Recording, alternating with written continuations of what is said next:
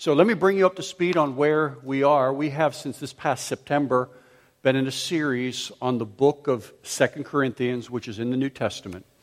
This series is titled, Weak is Strong. And one of the things that we're finding is that this letter of 2 Corinthians affects people in a really unusual way. First, you're surprised, and then you're utterly startled by some of the themes that come out, because this book has a way of just crawling into your brain and kind of reordering our thinking on a number of different themes, like weakness and strength and limitations and power and suffering and blessing. And it just begins to turn things around so that we're thinking differently about God and thinking differently about the way that God works in leaders, the way that God works in people. So my prayer has been that God would just use this book, just kind of based Four Oaks with this book, so that it would work to transform our minds. It would work to transform the way that we're thinking about God. And we believe that's happening in a number of important ways. So this morning we're into 2 Corinthians chapter 12. So you could go ahead and open up your Bibles to chapter 12. And we're going to be reading beginning in verse 11. The title of this morning's message is The Saint Syndrome. The Saint Syndrome. And I'm going to read in chapter 12, verse 11 through the end of chapter 12. I have been a fool, but you forced me to it. For I ought to have been commended by you. For I was not at all inferior to these super apostles, even though I am nothing. The signs of a true apostle were performed among you with utmost patience, with signs and wonders and mighty works. For in what were you less favored than the rest of the churches, except that I myself did not burden you? Forgive me this wrong. Here, for the third time, I am ready to come to you. And I will not be a burden, for I seek not what is yours, but you. For children are not obligated to save up for their parents, but parents for their children. I will most gladly spend and be spent for your souls. If I love you more, am I to be loved less? But granting that I myself did not burden you, I was crafty, you say, and got the better of you by deceit. Did I take advantage of you through any of those whom I sent to you? I urged Titus to go and sent the brother with him. Did Titus take advantage of you? Did we not act in the same spirit? Did we not take the same steps? Have you been thinking all along that we have been defending ourselves to you? It is in the sight of God that we have been speaking in Christ, and all for your upbuilding, beloved. For I fear that perhaps when I come to you, I may find you not as I wish, and that you may find me not as you wish. That perhaps there may be quarreling, jealousy, anger, hostility, slander, gossip, conceit, and disorder.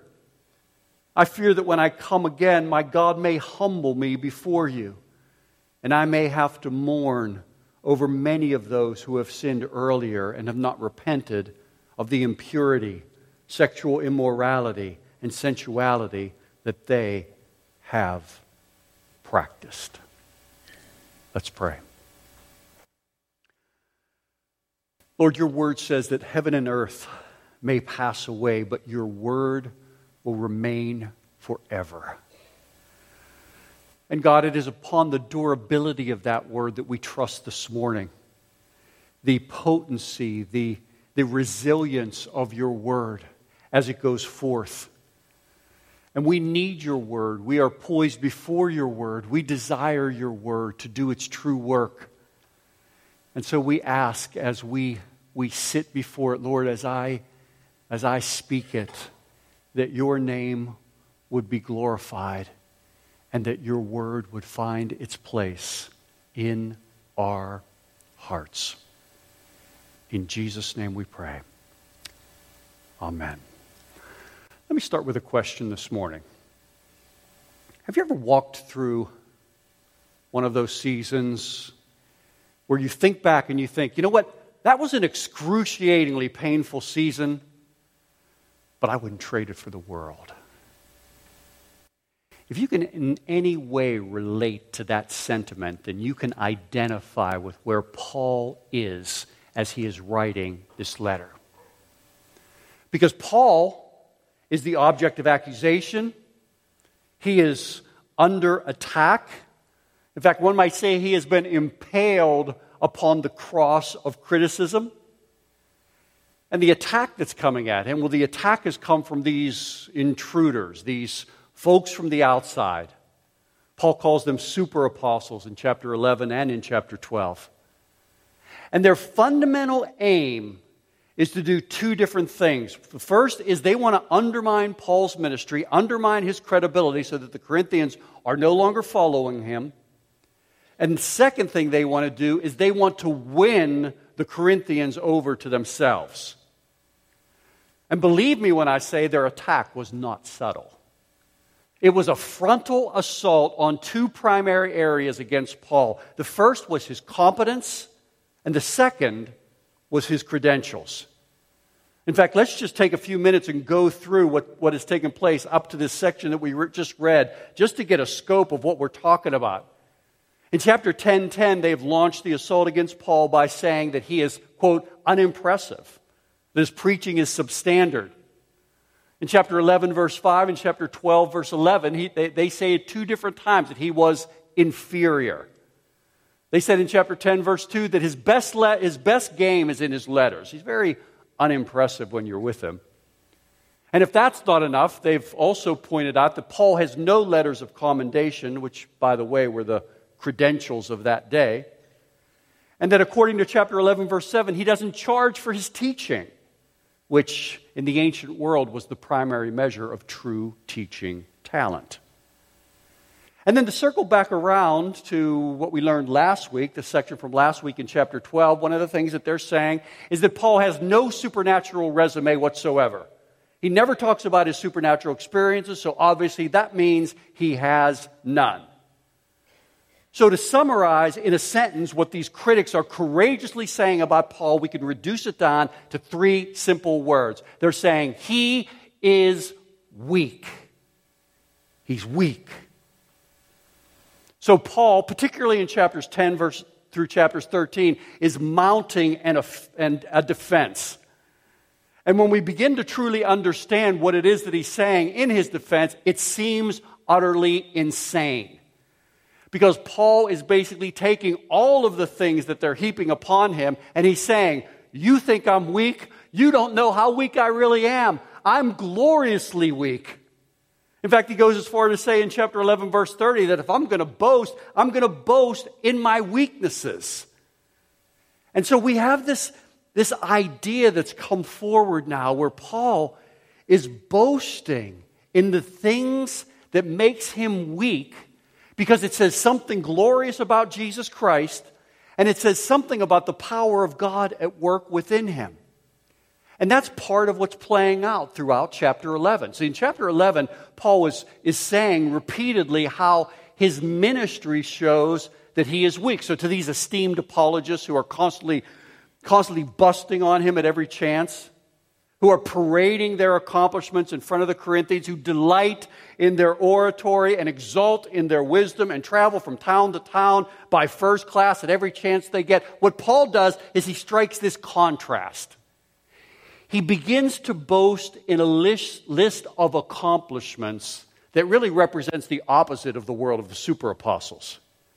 He says to the Corinthians, super apostles, let me list for you my resume. And let me just read this just to reorient us a little bit and remind us of what he said. This is where Paul says, let me list for you my resume. Let me list for you what indicates that I'm truly qualified before God. 5 times I received by the hands of the Jews the 40 lashes less one. 3 times I was beaten with rods. Once I was stoned. 3 times I was shipwrecked. A night and the day I spent in the sea. And on he goes. It's a catalog of suffering and struggle. And then, just to make sure that they really get the point, he takes an additional step to illustrate the point he's making in verse 32. Rather than doing what I'm so often tempted to do, which is to cast myself in the best light, I can want to display my best side to people when I stand in front of them. Paul goes on to just mention what seems like this random story where he is in verse 33, let down in a basket through a window in the wall, and he escaped from the hands of his opponents. It's this final story of descent. And basically what Paul is saying, listen, Corinthians, listen, super apostles, you have to understand, I'm not being trumpeted in the streets like these great teachers. I'm running like a fugitive from justice. I'm hidden in a basket. I'm descending in silence to sneak away. Paul says, here's my credentials. I've been beaten, I've been lashed, I've been shipwrecked, I've been in danger, I've been sleepless, I've been anxious. I'm not celebrated, I'm reviled. I'm not ascending, I'm descending. I'm not strong, I am weak. And so his defense is mounting. And it's extraordinary the way that he's expressing himself, but it's all coming back to the same point. In fact, in chapter 12, he does the same thing. He goes into these supernatural experiences. But the point of his supernatural experience is that even his supernatural experiences show that he's weak.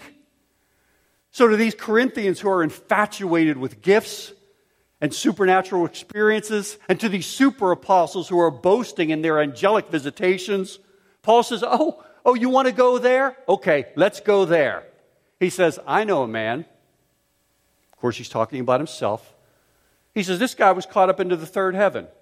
You know, you got the sky, you got the stars, and then you have this other dimension, this third heaven. He says, while he was there, he heard inexpressible things. And so to keep him from being too elated, he said he was given a thorn, but the implication is God gave him a thorn. And we don't know what the thorn is, but for some reason the thorn was so painful, so difficult, imposed so much suffering upon Paul that he prayed not once, not twice, not 3 times that this thorn be removed. Keep in mind that this is the guy that endured 5 times 40 lashes minus 1. 3 times he was beaten by a rod, but there was something about this thorn that was so painful that he went to God 3 times and asked him to remove it. But God answered Paul the same way God answered Paul at all times. My grace is sufficient for you. My power is perfected, not in your strength, but in your weakness. Do you see the point, brothers and sisters? The point is that Paul is saying, listen, my ministry, it's the polar opposite of these guys. You see the super apostles? I'm the exact opposite of them. Even when I have a supernatural experience, I come away weak. Because I'm a weak man. But through that weakness, God displays His power. So what happens now in this second section of chapter 12 is that Paul begins talking specifically about the church. He's talked about the super apostles. He's talked about God and this thorn.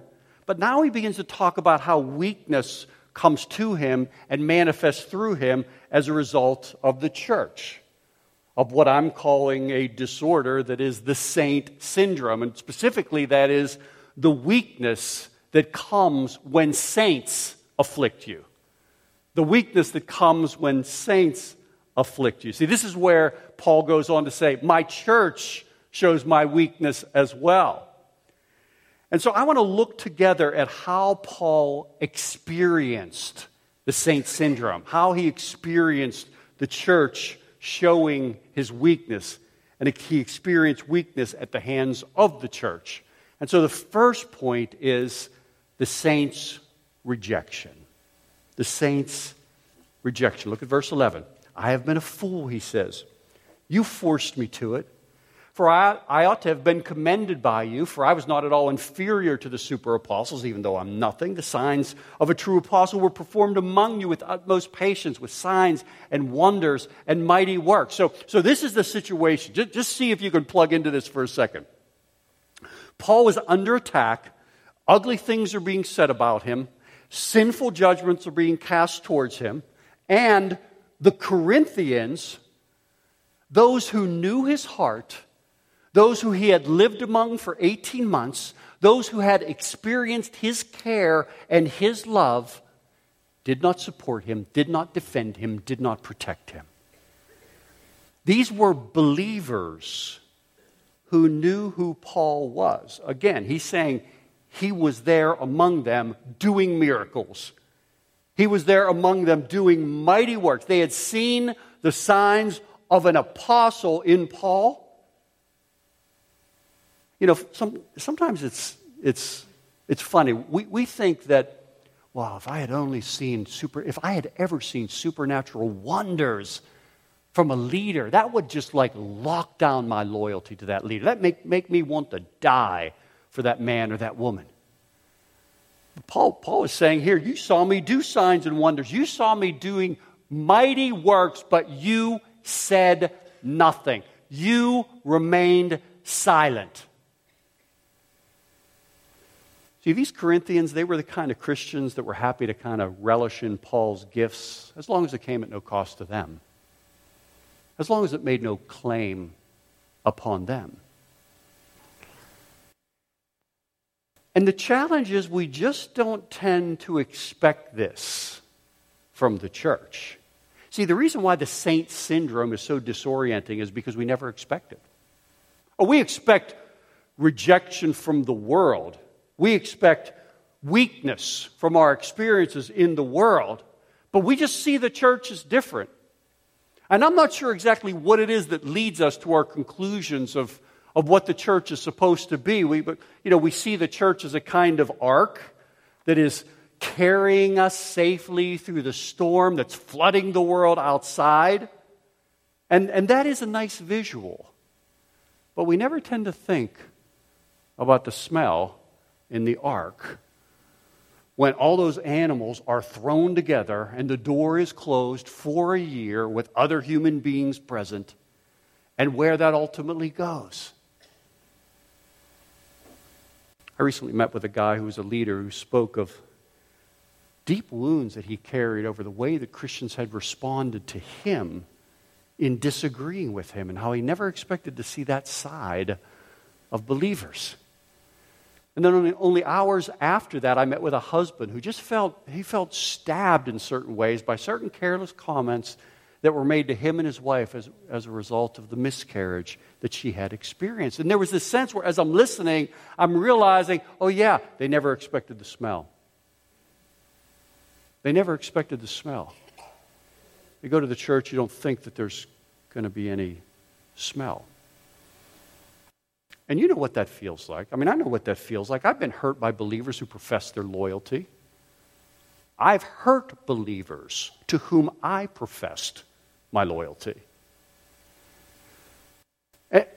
And there's a sense where, a guy signs up for Christianity or a woman signs up for Christianity. We don't have the reality. We're not thinking about the reality of the smell, of the fact that there might be rejection. It's like we're sold a Christianity that's nothing like Christianity. It's like it's swamplands that we're being sold. Something that has no value, a gospel that has no value. Because at the center of the gospel that we believe and that we were just singing about during worship is the story of Jesus, a Savior who was denied, who was betrayed, who was abandoned, not by just the masses, but by those who followed him most closely. By those who were in orbit around him. And ultimately, his life bottomed out when he was hanging upon the cross, and he had this cry of desolation where he cried out, my God, have you even forsaken me? Why have you forsaken me? It's a reminder to us that the Savior experienced the ultimate rejection. The Father turning his face away because the sins, our sins, had been imputed to the Son. And that was his experience.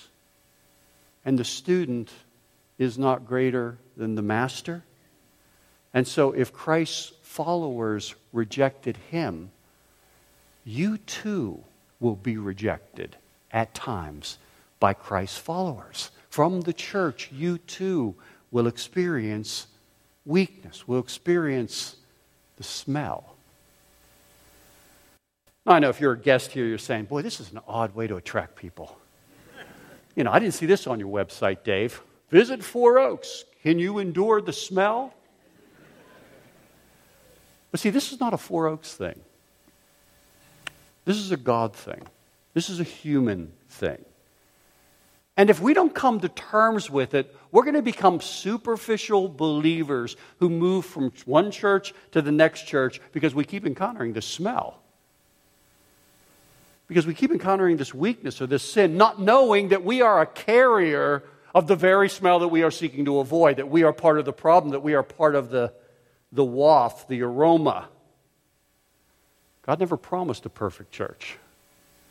In fact, that's one of the things that Paul's trying to educate the Corinthians about. He told them in 1 Corinthians chapter 1 that God chose what is foolish in the world to shame the wise. It's not like we're being put forward as the church because we are these sterling examples within the culture. God says, I'm going to choose the foolish. That's what's going to shame the wise. That's the upside down way I have of doing things. I make strong weak. I make weak strong. And it's as we move towards Jesus that we find ultimately a place for our rejection. Because in Him we have the only one who ever truly was loyal. He was perfectly obedient to the Father. He was perfectly loyal to all of His disciples. He was perfectly trustworthy and faithful in all the things He was given to do. You know, I finished a book the other day on the 40-year friendship between J.R.R. Tolkien and C.S. Lewis. Fascinating. You know, it started with the group that they had where they met in The Child and the Eagle, the pub in England. The Inklings was called the group. There was those two and then a few other guys. And they would read what they were writing at the time. And so there's stories of Tolkien reading Lord of the Rings and The Hobbit to them. In fact, at one point, and this is just an aside, but this is really interesting, at one point, Tolkien became so disillusioned in his writing of Lord of the Rings that he had lost vision to complete it. He had set it aside. And it was C.S. Lewis that stepped in and exhorted him and encouraged him and brought him back to the writing table. But, like most long-term friendships, there were complications, there were coolings.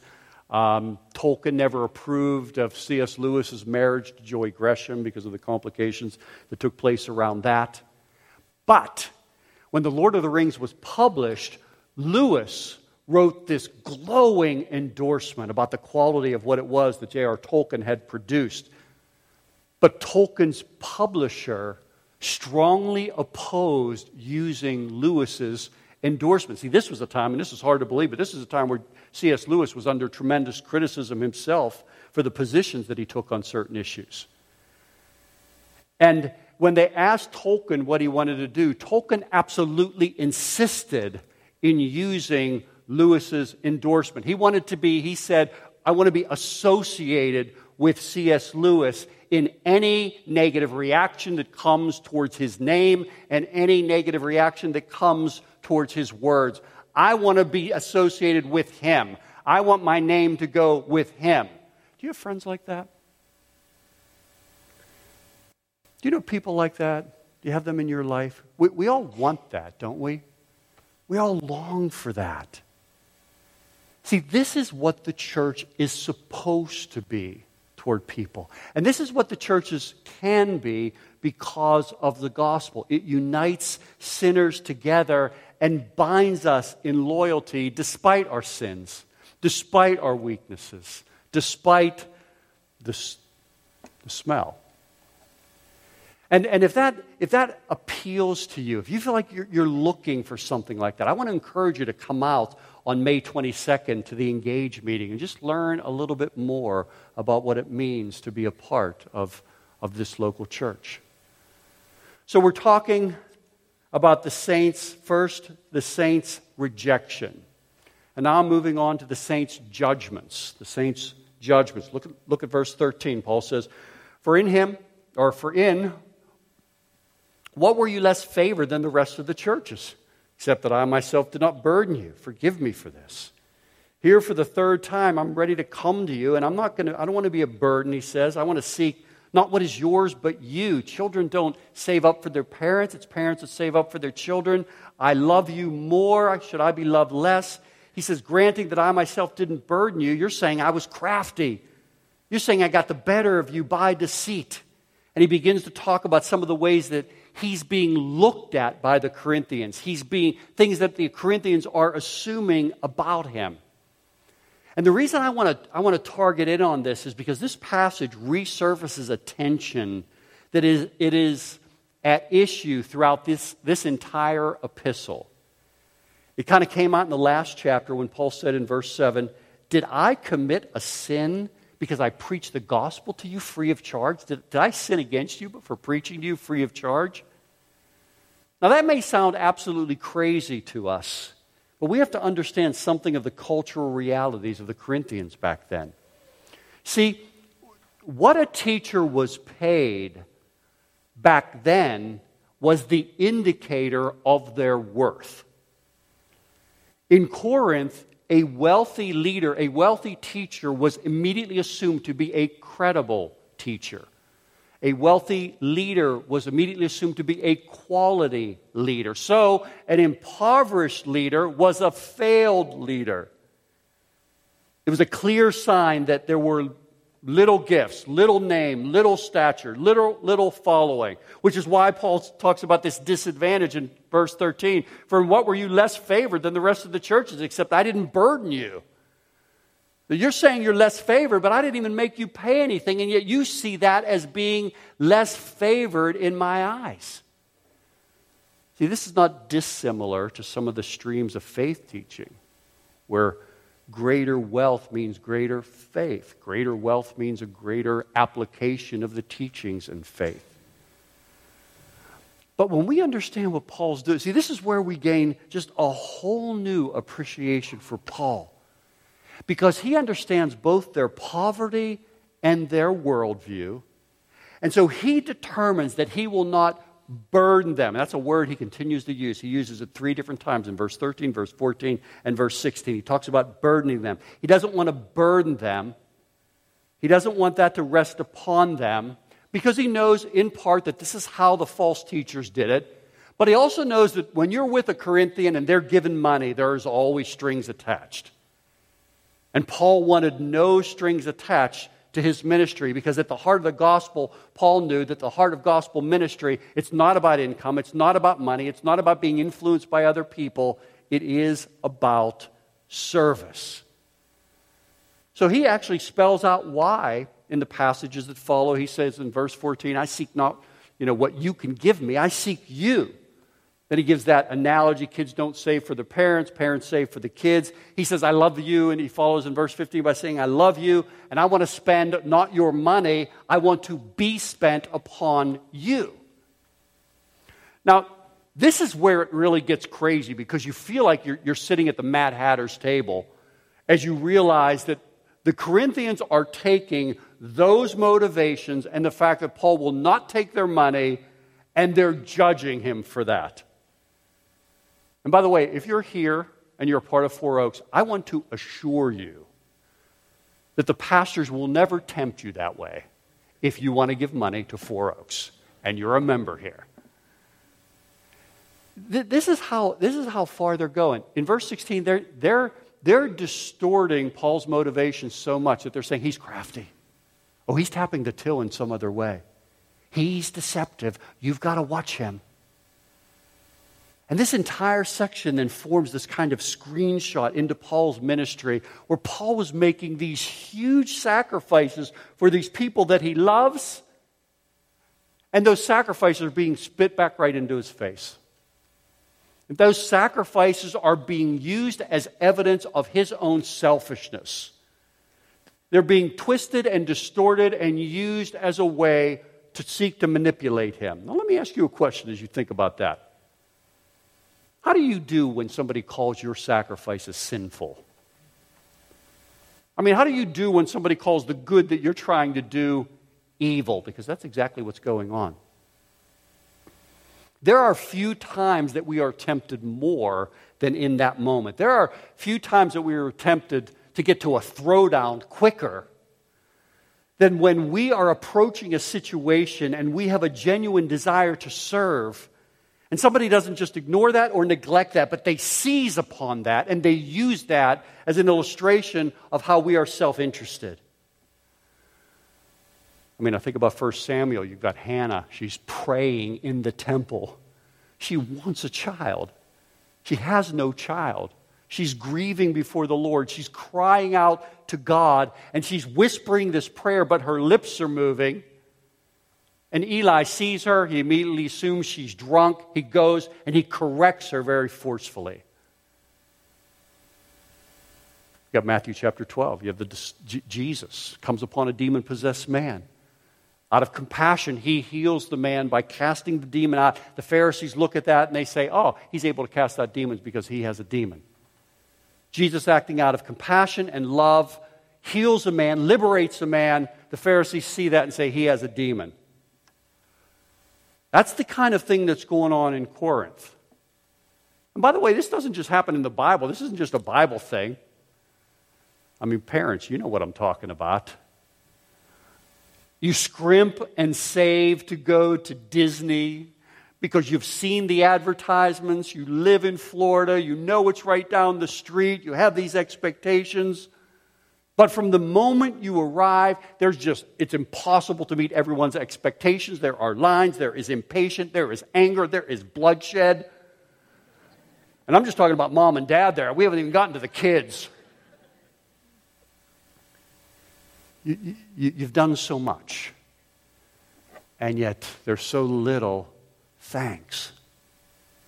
Or maybe for you it's more like Paul. You know, it happened at the hands of God's people. Maybe you swallowed your fear and you spoke honestly. But you were told they think you're lying. You had Christians standing in front of you telling you they think you're lying. Maybe you opened your home. And that was an incredible sacrifice. You prayed, you sought God. And then you invited somebody in. And then somehow, and you don't understand how this happened because it was mysterious, but it happened. You became the very reason for all of the problems that they had. And you became the reason when they explained it to other people for all of the problems they had. Or maybe you're rushing home from work to make small group. Maybe you're skipping dinner. You arrive 15 minutes late. Somebody leans over to you and says, don't they have clocks in that place you work? See, there are just crazy times in life where giving our very best can elicit the worst from somebody else. Sinful judgments. A certain aroma. The church smells. One of the glories of the cross is that since Jesus took God's judgment for our sins, we don't need to be imposing judgments upon one another.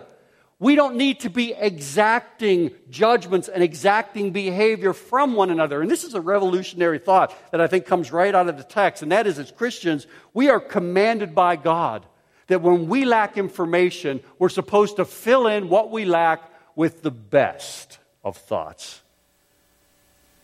1 Corinthians 13 calls it believing the best. Love believes the best. Love thinks the best. That when you're in a situation where you're unable to know, and this is most situations, you're unable to know what somebody else is thinking, you're unable to know their motives, that as believers, we are not given the freedom to speculate on people's motives. We're supposed to fill in the best, to interpret one another's actions, not in the worst light, as the Corinthians are doing, but in the best light, because love believes the best. But the Corinthians are just laying this sinful judging trip upon Paul. I mean, Jonathan Edwards once said, judging becomes evil when, number one, the evidence does not oblige it, and number two, we enjoy it. And oh, let's be honest, how much we enjoy it. How the feeling of superiority that it elicits can become utterly intoxicating. And we enjoy it. And we need to change the way we look at ourselves. We're not discerning. We're not just one of those that speak our mind because that's the righteous high road. We're not advocating for the people because the people need to know that information on that person. No, we're just judgmental. That's our default. And the gospel reminds us in the midst of that at the cross, it speaks to me by saying that I didn't get the judgment I deserved at the cross. I actually got, as an enemy of God who spoke against God, I got mercy. So I can't live the rest of my life judging other people. Because of the gospel, the church is called to speak about others and think about others in the same way that we want others to think and speak about us. Next time you open up your mouth, just ask the question, how would I want them representing me? Because that's a very sobering question. And it sets the bar really high. And it checks our spirit and moves it back to 1 Corinthians 13.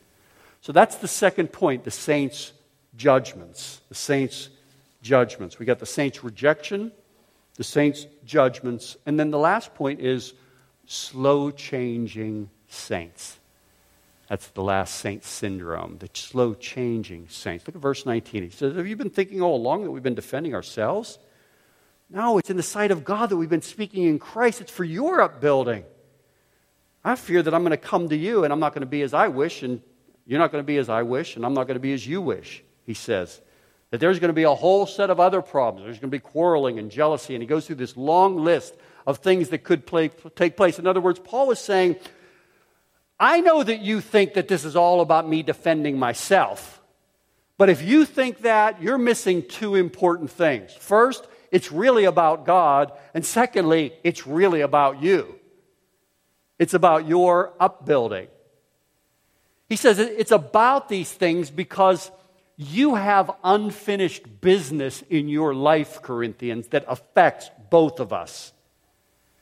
He says, it affects me because I fear that you are entrenched in certain sins, and I'm going to come and I'm going to be disheartened by your disobedience and have to act in the face of your disobedience. By the way, this is a serious list of sins. I mean, just listen to the things he's saying. Quarreling, jealousy, anger, slander, gossip, all kinds of sexual sins. See, these are the sins that were being committed all the way back in 1 Corinthians, which means what you have in the Corinthian church is you have people that are changing, but maybe slowly, or at least slower than expected. And when you consider what's going on here, when you consider how little growth has taken place, I think one of the most astonishing verses in this entire section is verse 14, where Paul says, here, for the third time, I'm ready to come to you. I'm ready to come to you. You want to just isolate a picture of Paul's heart. Paul's heart for slow-changing Christians. It's there, right there in verse 14. I want to come to you. Corinthians, I know you're a mess, but I'm coming to you. Oh yeah, I know that you've betrayed me.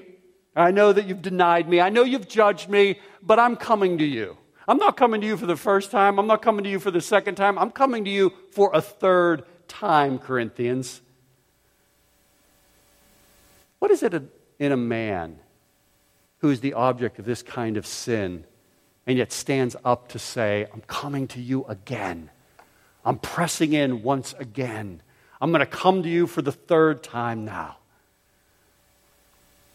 Interesting little twist on a word in verse 12 where he talks about doing these miracles with utmost patience is the phrase he used. It means perseverance, but the Greek word there means to get under something and to remain underneath it.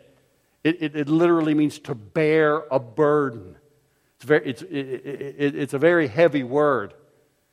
And so Paul is saying, I'm coming to you with patience, the kind of patience that will bear your burden. See, this is a man that knows the gospel. This is a man that understands the gospel. You've heard me say something here before, and I'm going to say it again, and I'm going to say it in a different way, and then next time I have an opportunity, I'm going to say it again, and then as long as I'm in this pulpit, I'm going to be saying this. And that is that how we respond to sin reveals our true grasp of the gospel. How we respond to sin reveals our true grasp of the gospel. Now let's nuance that a little bit. How we respond to saints in sin reveals our true grasp of the gospel. How we respond to progress with sinfulness reveals our true grasp of the gospel. And this is a lesson that landed with a thud in my life as a new believer. And I think it was shortly after I got married. I remember having a conflict with Kim that was about something that was, it was so insignificant I don't even remember what it was about. But I just remember having these strong feelings like, wait a minute, I didn't sign up for this. I'm not having to put up with this. It doesn't seem right that I have to deal with this. And I realized as I kind of unwrapped that and began to look beneath what my soul was saying to what the motives of my soul was generating that behavior, that there was this driving assumption, this sense of entitlement that was deep in my soul, which was, I shouldn't have to bear this burden. I shouldn't have to have the inconvenience of somebody else's sin foisted upon me. And it might not even be their sin, it's just I perceive it as their sin.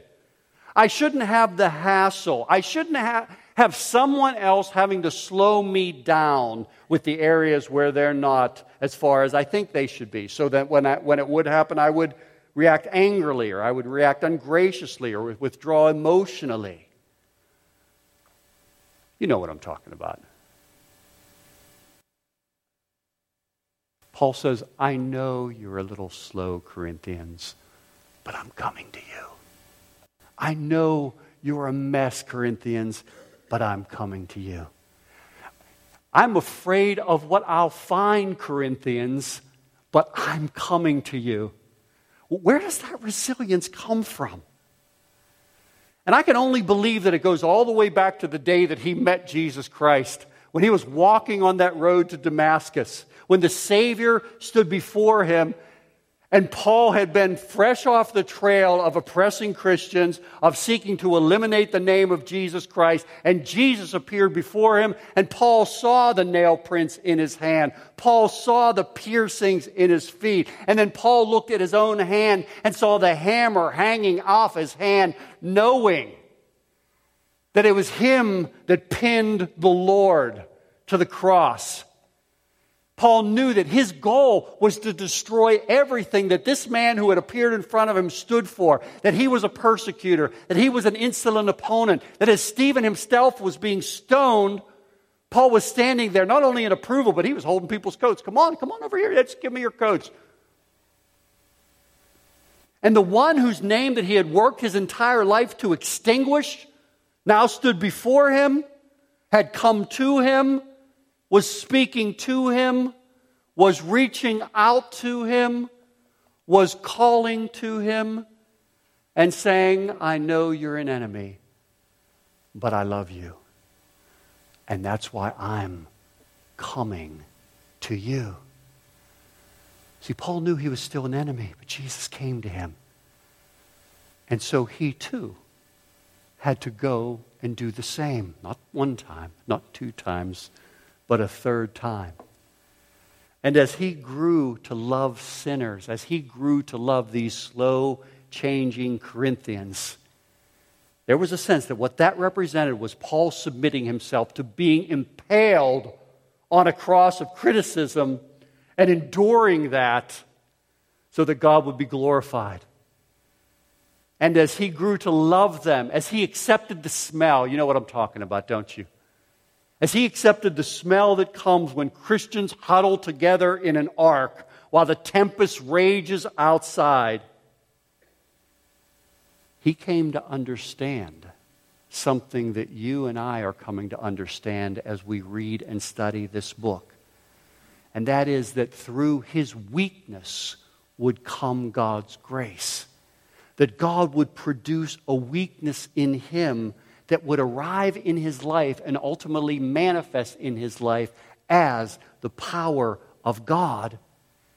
And so that very weakness that he experienced even at the hands of Christians would become his strength. May the same be said of us. Let's pray.